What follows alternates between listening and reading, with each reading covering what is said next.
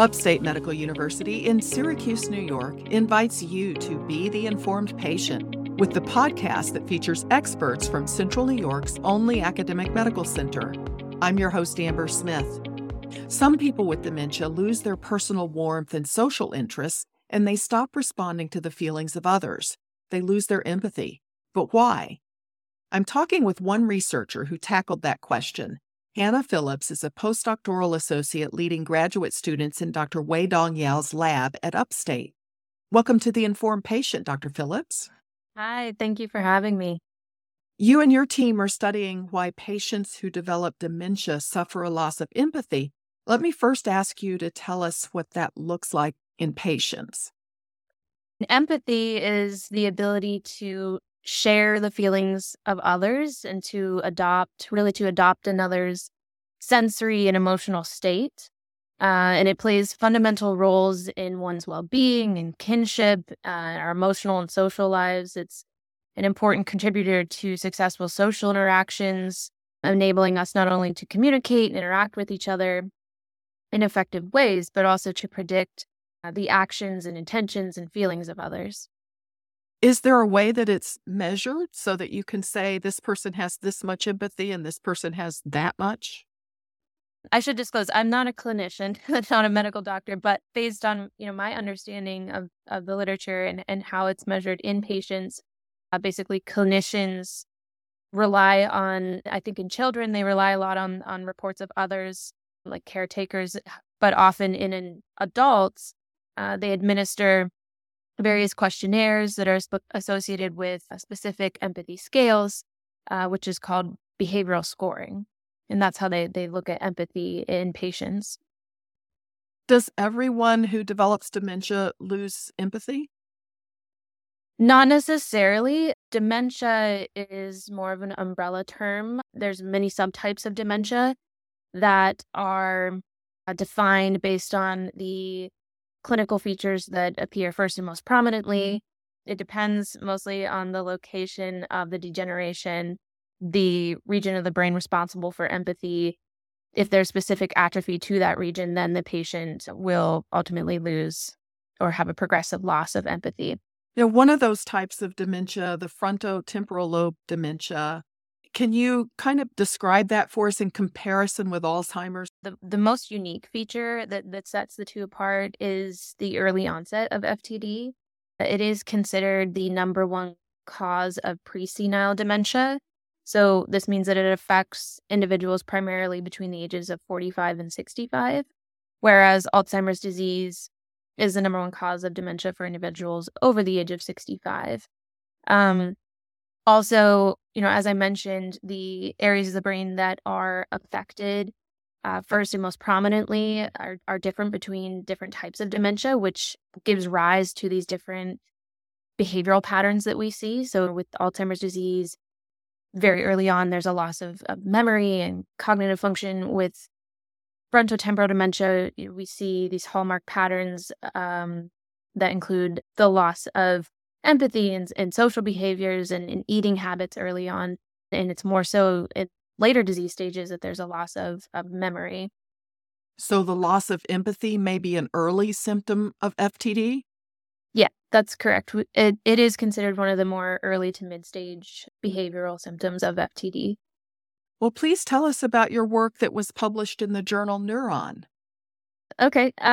So yeah, we're very excited about this study that just came out. We basically, for this story, we first set out to develop a mouse paradigm of empathy so that we could study it. We developed one that captures two forms of empathy, both emotional contagion, which is a basic form of affective empathy, and distress-induced other-directed consolation or comforting, which is an empathy-driven prosocial behavior that was actually initially observed in the highly social and monogamous rodent species prairie vole. And so after we had established this paradigm of empathy, we then established a mouse model deficient in empathy and observed that these aged somatic transgenic mice that are expressing a G4C2 repeat expansion in the C9orf72 gene, which is the most common gene risk of FTD, And we found that these mice at about 12 months old exhibited a blunted emotional contagion, and they failed to console distressed conspecifics by affiliative contact.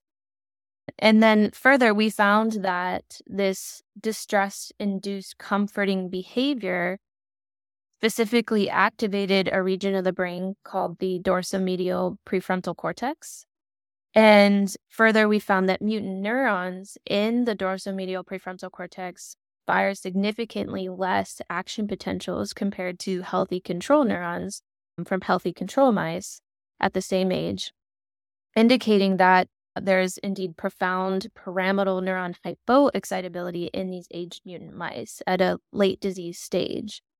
And most importantly is that we showed that chemogenetically enhancing this region of the brain, the dorsomedial prefrontal cortex, by enhancing the excitability in this brain region, we could rescue empathy deficits in the mutant mice, even at advanced stages where we saw substantial cortical atrophy or neurodegeneration had occurred.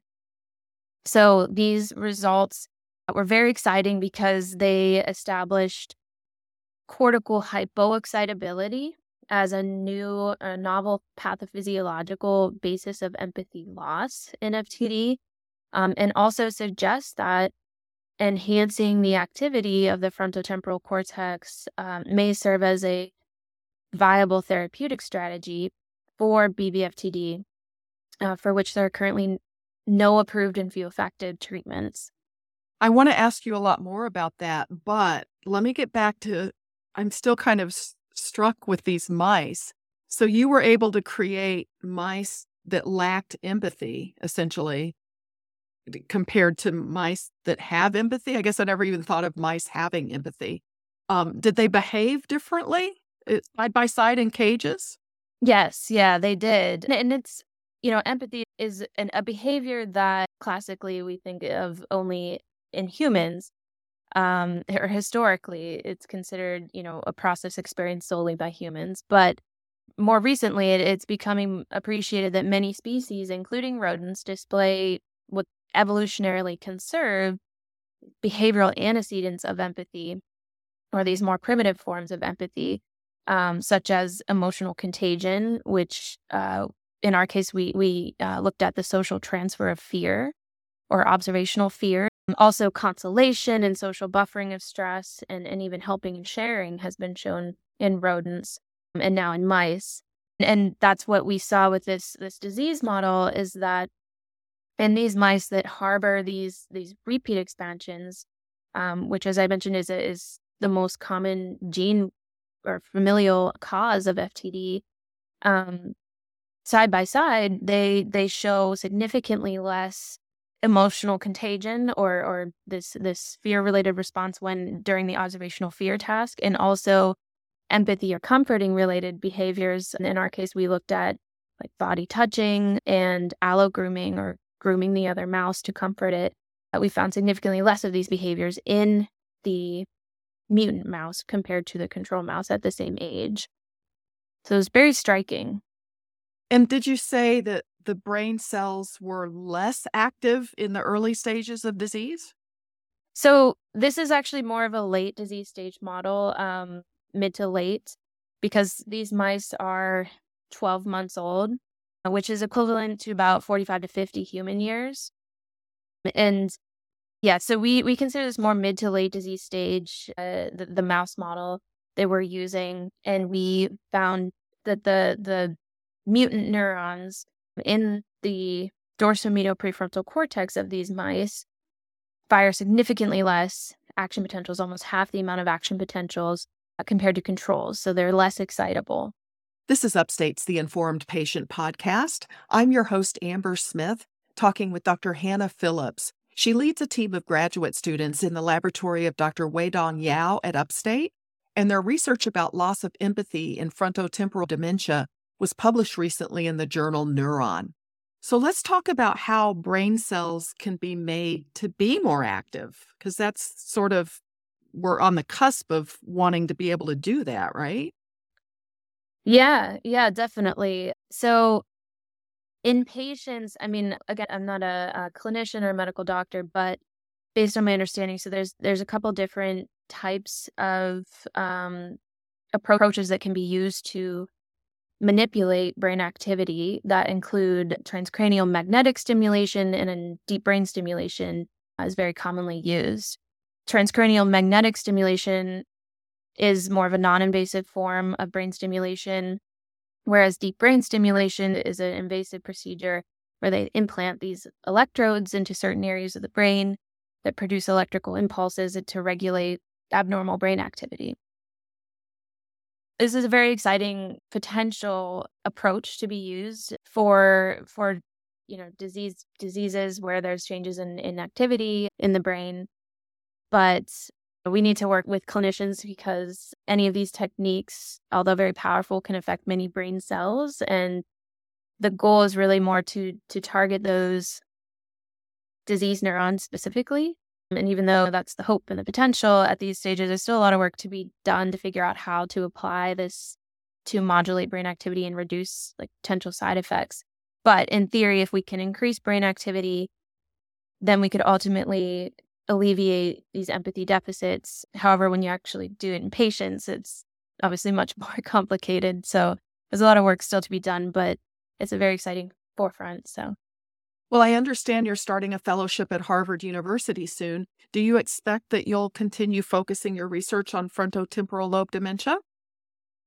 I won't be working on FTD here, but I will still be studying the neural mechanisms of social behaviors and social impairments, so I'm very excited about that. And my goal and hope one day is to have my own lab, and I would be very excited to continue researching the neural mechanisms of FTD and hopefully make significant contributions to the field and towards new and effective therapies. Well, thank you so much for making time for this interview, Dr. Phillips. Yeah, of course. Thank you for having me. My guest has been Dr. Hannah Phillips, a postdoctoral associate in Dr. Weidong Yao's laboratory at Upstate. The Informed Patient is a podcast covering health, science, and medicine, brought to you by Upstate Medical University in Syracuse, New York, and produced by Jim Howe. Find our archive of previous episodes at upstate.edu/informed. This is your host, Amber Smith, thanking you for listening.